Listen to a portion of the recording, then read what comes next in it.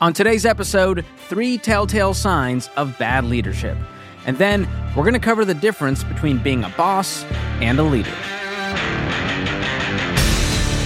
Welcome to the EntreLeadership Podcast from the Ramsey Network, where we help you learn the proven principles for winning as a business leader. I'm your host, George Camel, and each week here on the podcast, I sit down with some of the best leadership minds out there to help you grow yourself, your team, and your profits. We've got a brand new teaching segment for you today with a special guest, Daniel Ramsey. He's the EVP of EntreLeadership, and he's going to share 3 telltale signs of bad leadership. You know, around here, we coach leaders every day to stop being a boss and instead become leaders. So let's get to it. Here's our conversation. Daniel, welcome back to the podcast. How you been? Good. I've been doing great. It's been a fun season. Well, you are back by popular demand to talk about this main issue here. In culture today, there's a lot of bosses and a lot of managers and a lot of toxicity, and we're seeing so many people resign and try to find work that matters with leaders who care. And so we want to go over some of these telltale signs of bad leadership that you see out there that you see leaders fall for. Mm-hmm. You know, so as I've been in leadership, looking at the traps people fall into pretty often, and it's interesting, people hit it at different points in their career. Sometimes people reach a peak and a new struggle comes along for them, or a bad habit seeps in and festers. And so one of the big things that I see leaders sometimes get over time, especially successful leaders, is pride. Pride is a real hard issue that leaders face. And when they let pride sink in, it has a lot of horrible, horrible effects downstream in their life and in their business and in their team and the culture.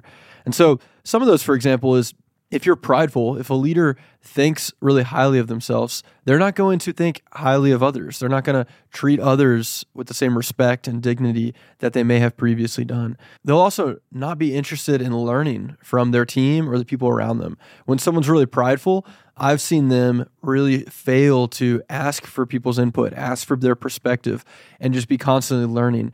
Jason Williams, who's the vice president of EntreLeadership, one of the things I love the most about him and that has made him so successful is he's so eager to learn. He is so genuinely interested in the people around him and getting their perspectives and growing all the time. He's so hungry. That's one of the things I see most successful leaders have, is that hunger to learn and to grow. And oftentimes successful leaders, they reach that pinnacle, they grow and grow and grow, and they think that they've made it. They think they're at the top, and they think they've learned all they need to learn, and that's just unfortunately wrong. You know, the world changes, people change, and we have to continue to learn, adapt, gain perspective. So the antidote to that is humility.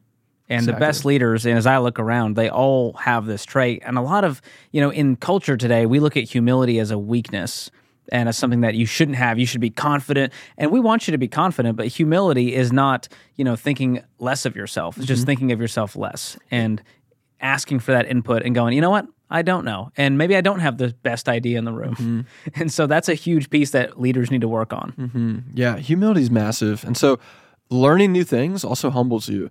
My coach, his name's George, he often challenges me to put myself Not me, by the way, just for listeners out there. That's right. It's a different guy.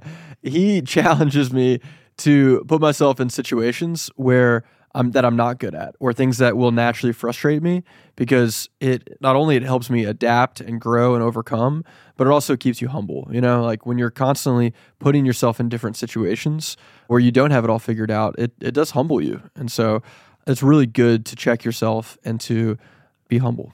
And that's one of those things, if you're the team member, we all want to look up to a leader who has that humility, and that's going to trickle down to the rest of the team. Mm-hmm. We don't want to create a whole team of prideful people, because that's what we see the model is. No. So this is super important long-term for building culture as well. That's right. So other than pride, what's another sign you've seen of just poor leadership?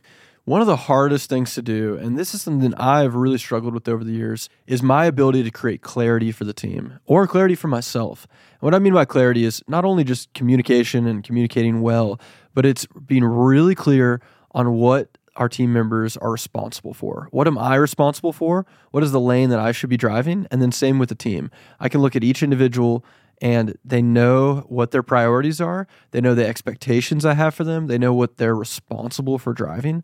And that helps them be a better teammate. That helps them focus on the right things and say no to things that they shouldn't be focused on.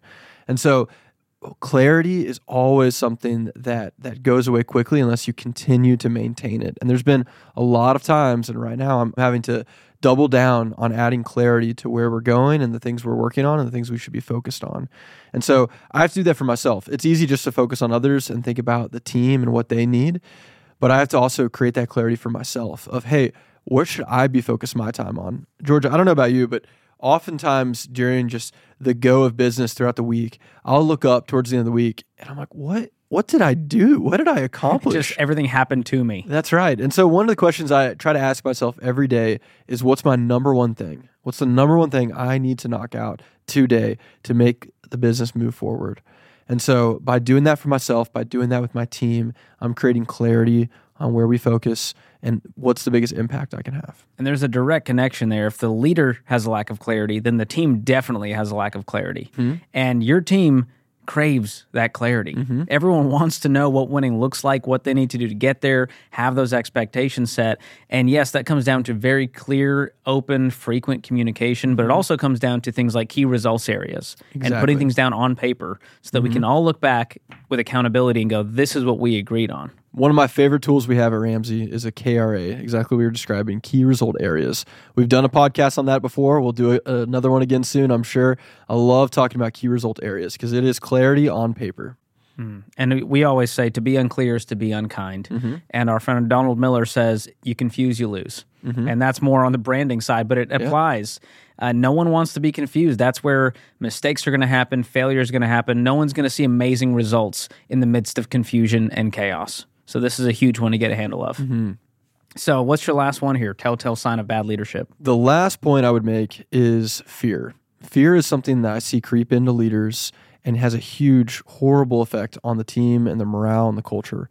And so I see this come, again, like pride. Sometimes it seeps in later in someone's career. Sometimes it's something that someone's more naturally they struggle with.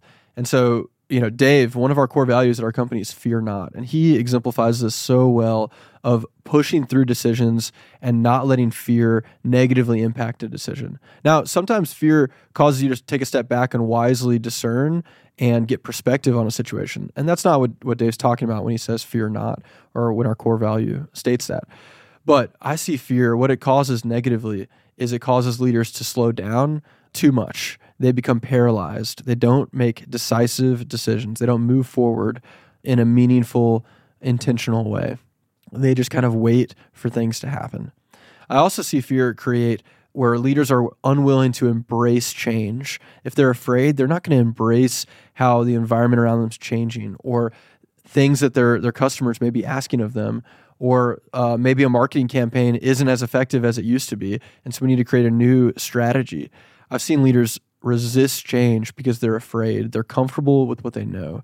And so if you as a leader can really focus on, hey, check yourself, am I letting fear cause me to not move at the speed I would normally move at? And really make sure you're not allowing it to negatively impact you. Yeah, this is a tough one, especially because the team is looking to you for confidence. And if they sense fear, if they smell fear, they're going to then go, oh my gosh, the leader doesn't have this under control. Mm-hmm. So how do you communicate to the team with vulnerability where you go, listen, I don't really know what the next step is, but I know how we're going to make that decision. How do you communicate that? Yeah, so there's oftentimes the team asks questions of me, or I get up in front of the team and give them an update, and I don't have a clear answer of what's next, or I don't have a clear answer to the problem, like a solution to the problem. And it is really good and healthy as a leader to admit that and just acknowledge that you don't have it all figured out in front of the team. Now, what's dangerous, and we talked about this on a previous episode, what's dangerous is when you don't actually show your team that you're doing what you can to solve that, or to get the answers, or to create a solution. And so it's fine. I think it's really healthy to get up in front of your team and admit that you don't know the answer, but then you need to follow up and show that you're committed to figuring out what that answer is. And so that's both through your words and through your actions. And so if you're not following up with them soon with the answer, or following up with them soon of, hey, here's what we're doing to figure it out. Hey, we're taking this action, this action, this action to help us learn more so we can make a decision. That goes so far with the team when they see you do that and you actually live out what you're saying in front of them. Yeah, and that's where things like core values and frameworks and processes really come into play, because it gives you a foundation to where you go, okay, we're not just going to wander through this fear. We have a way to navigate this with our leadership team, or for myself as a leader. So what is the antidote to fear as you've experienced it?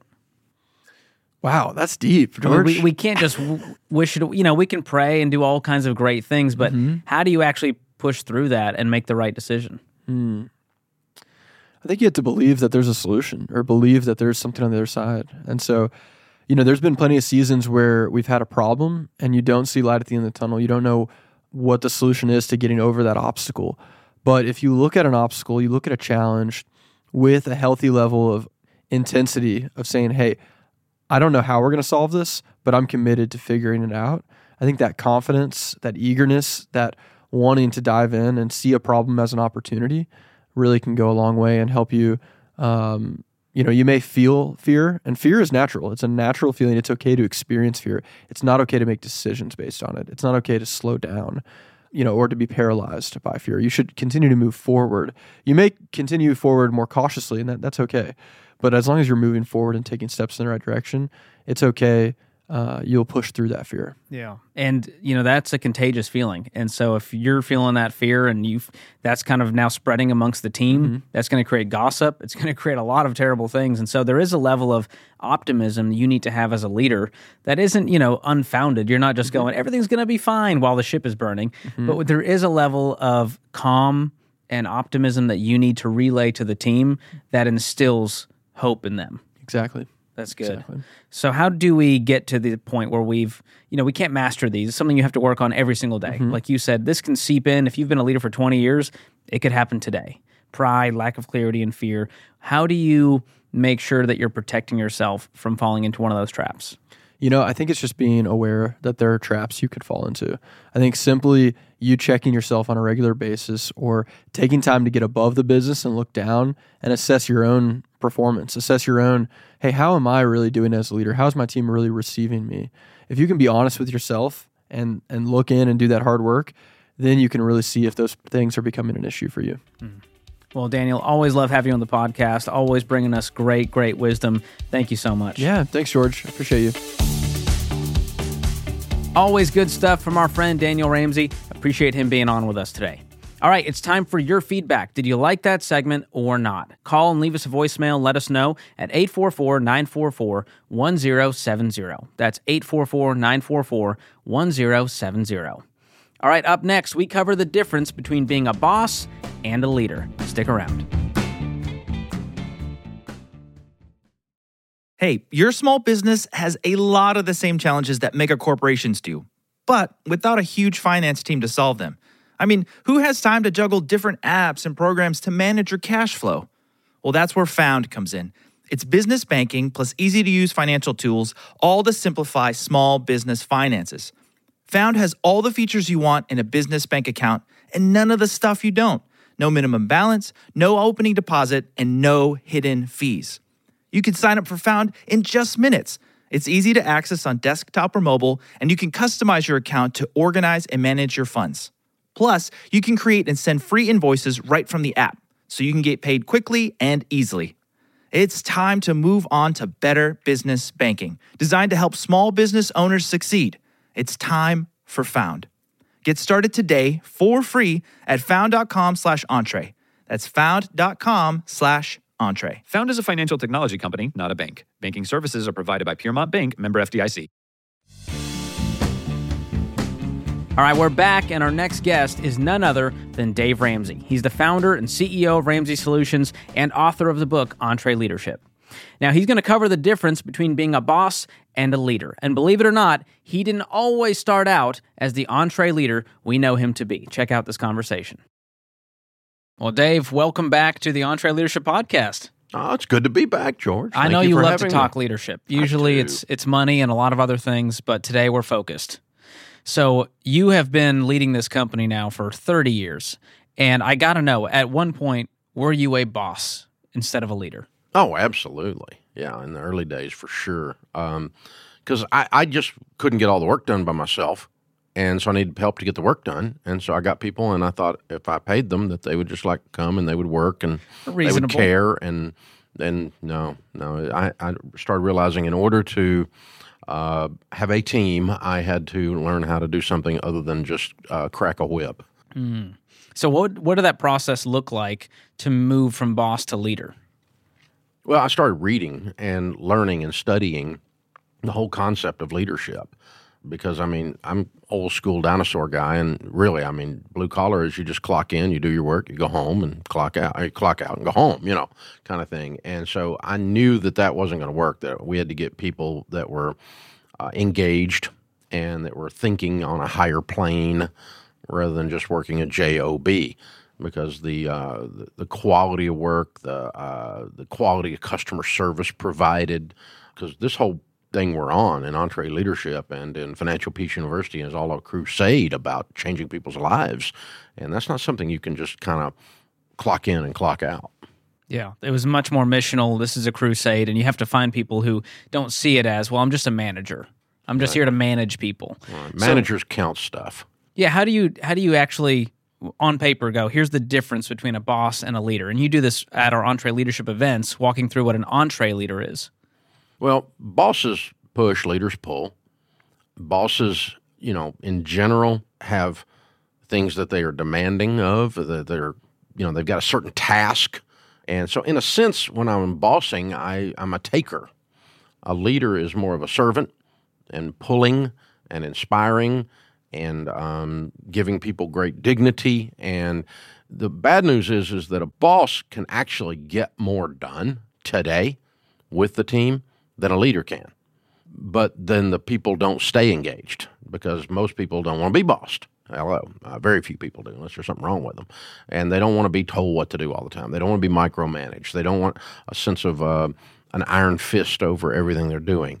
And so it works short term. You can get, a little bit like parenting in that sense. You can make your children behave and they turn into little robots, but then they don't have any critical thinking skills to become adults.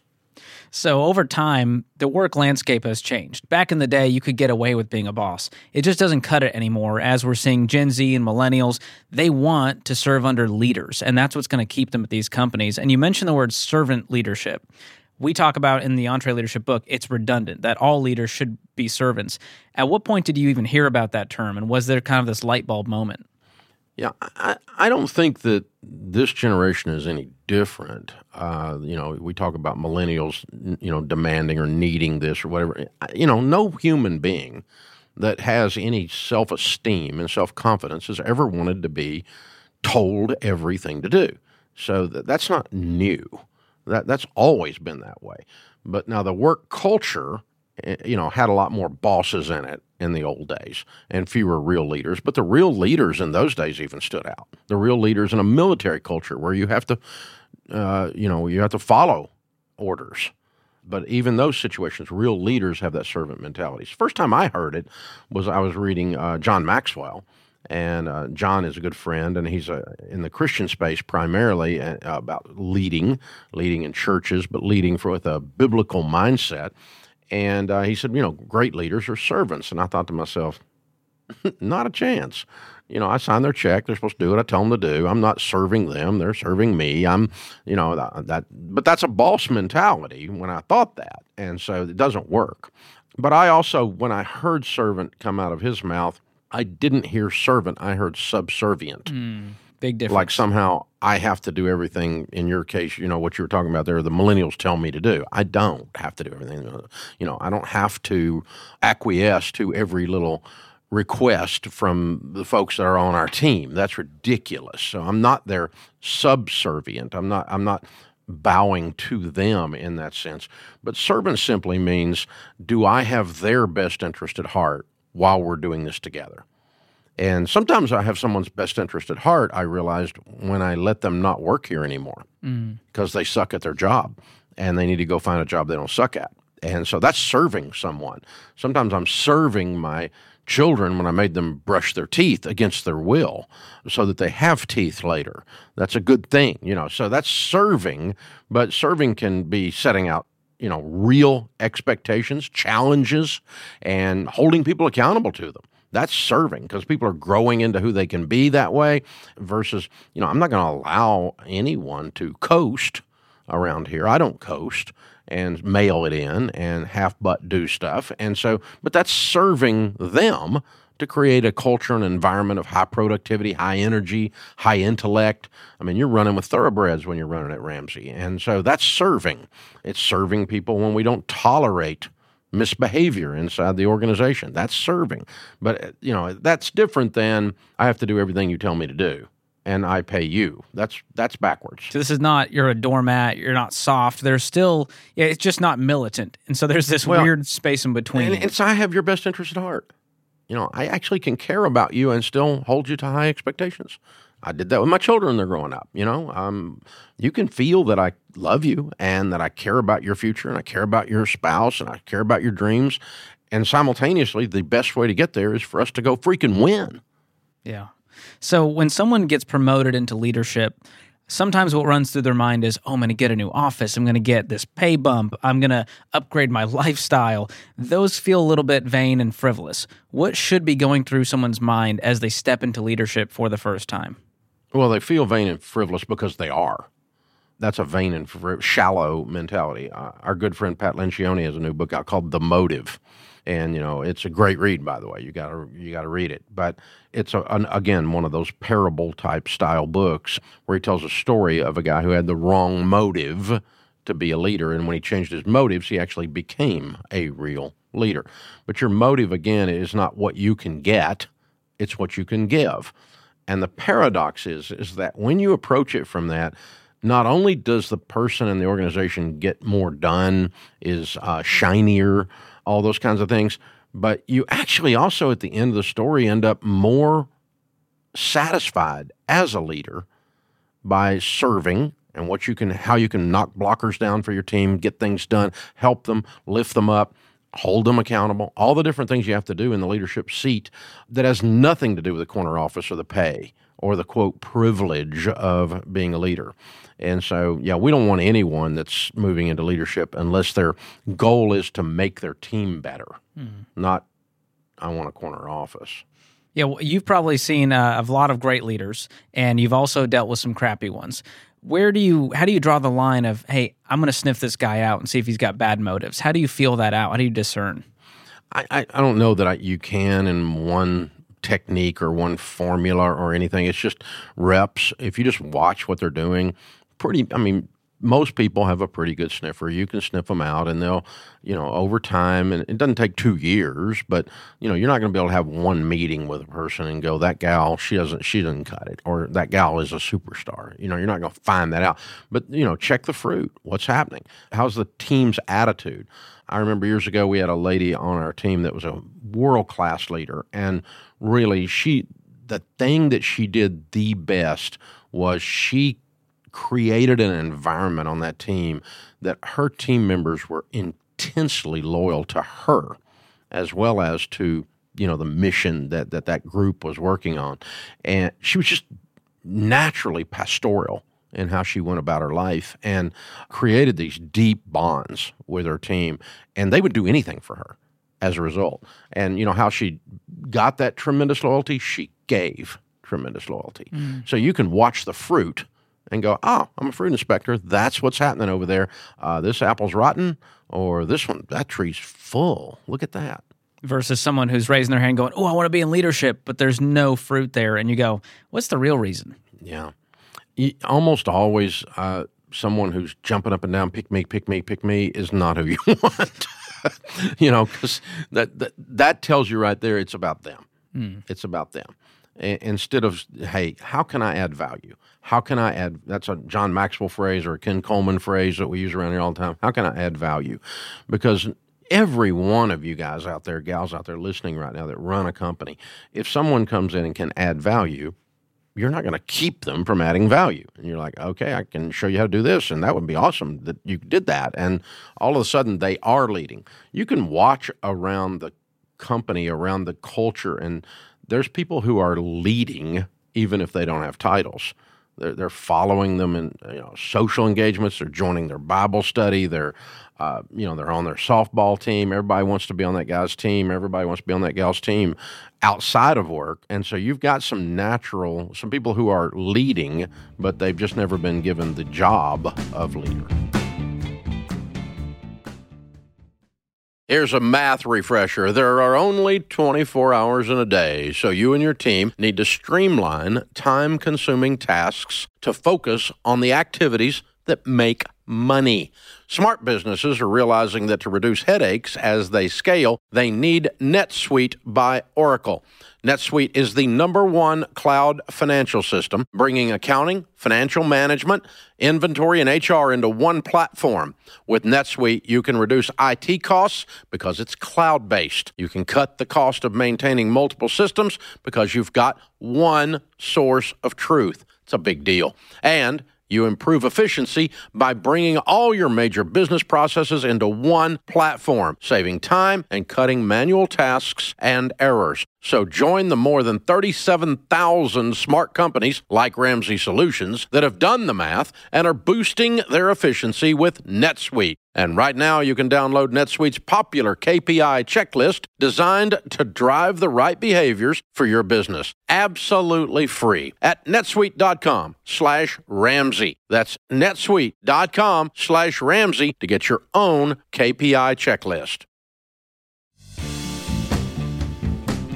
We talk all the time around here that we breathe rare air, and this place is different. It's not corporate America. We try very hard intentionally to go the opposite way as corporate America.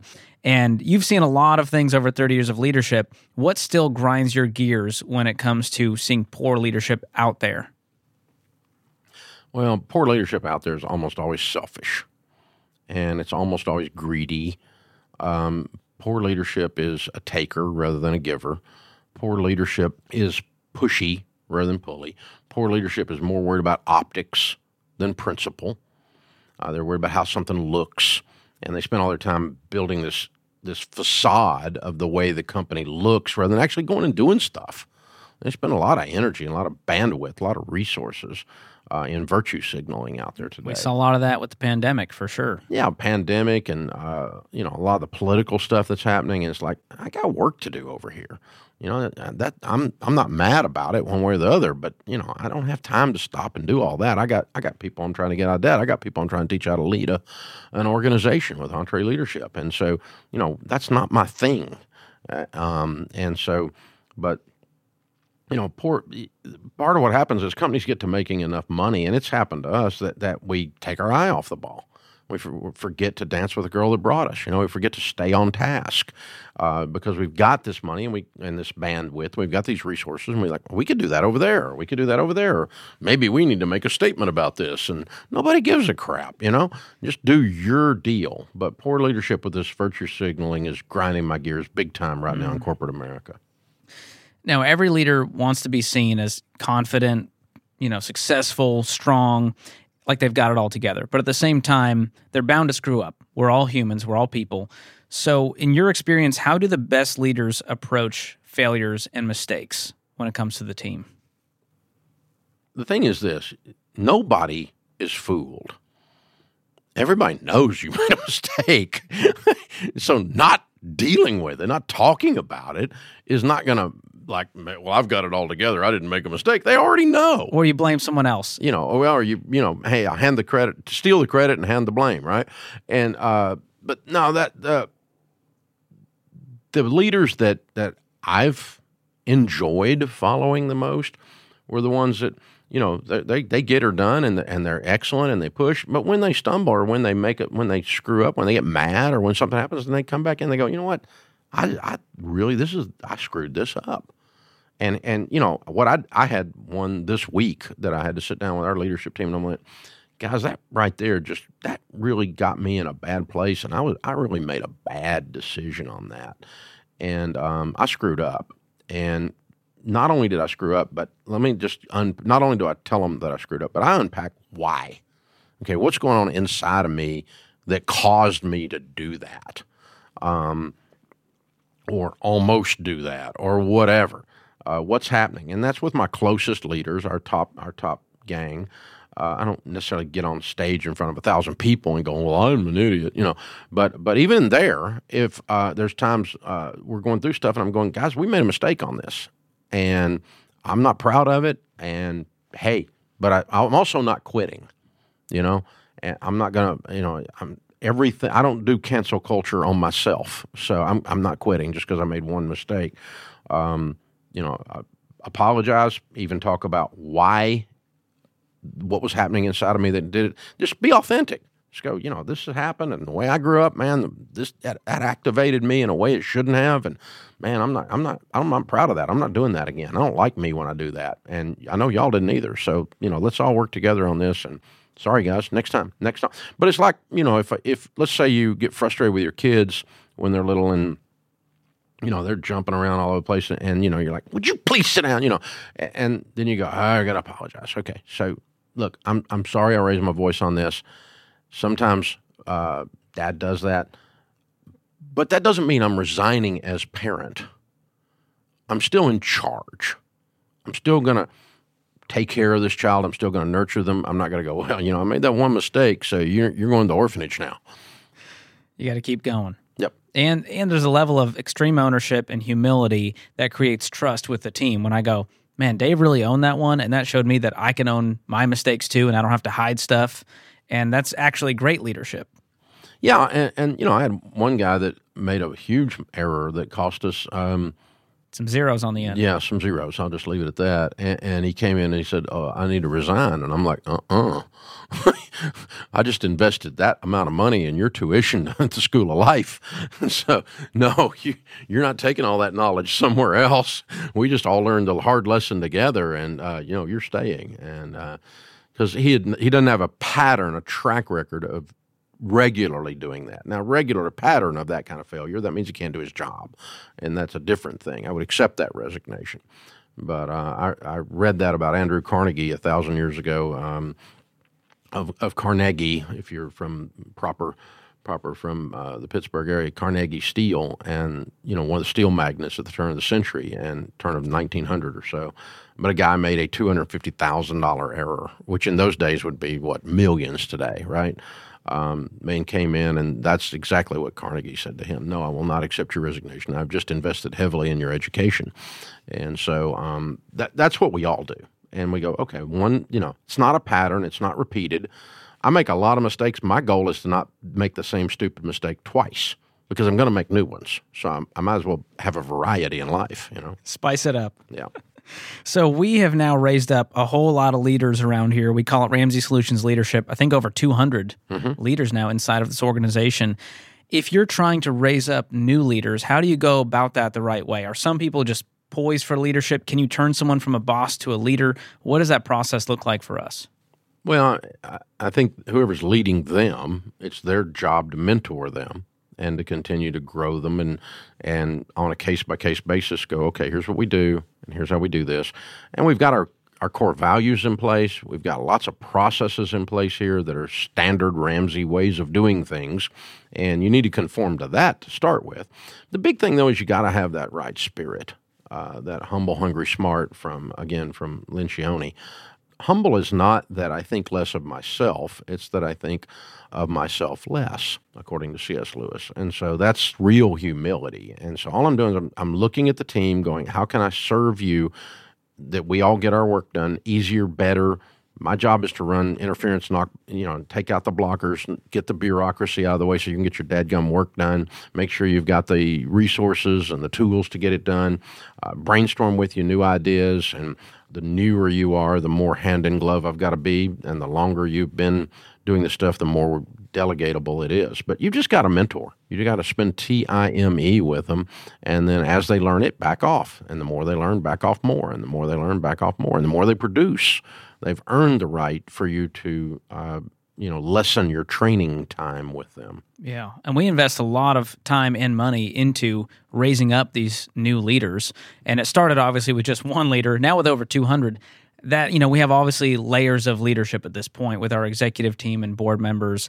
So how and why do we invest so much time and money into this? Is it worth it in the end? Oh, well, it's the only way to get things done. I mean, it's a very practical thing. John Maxwell says everything rises and falls on leadership, and he's right, including revenues. And so when things are led poorly, then you've got high turnover, which is very expensive. When things are led poorly, the business ideas aren't coming out, the customer's not being served, the execution is poor and limping. And so it does. I have had areas of this business over 30 years that I look back on and I go, why is that such a good idea? Why can we not get that moving? And eventually we keep looking at it and we end up changing the leader out and the thing takes off. The idea wasn't bad. We just didn't have the right people to push it through in there and pull it through, for that matter, in there. And so, I can think of about 3 examples on the top of my head right now inside the building that are very successful business units that at other times, decades ago or more than a decade ago, had a different leader in the seat, and it was producing nowhere near what it is now in terms of results, life change out there. The people coming back and saying this information, this inspiration that you gave us changed everything, and we're really, really, really going zoom on some of this stuff right now. And it really is because we got better leaders in the seat. Yeah, right person on the right seat on the bus. It's important.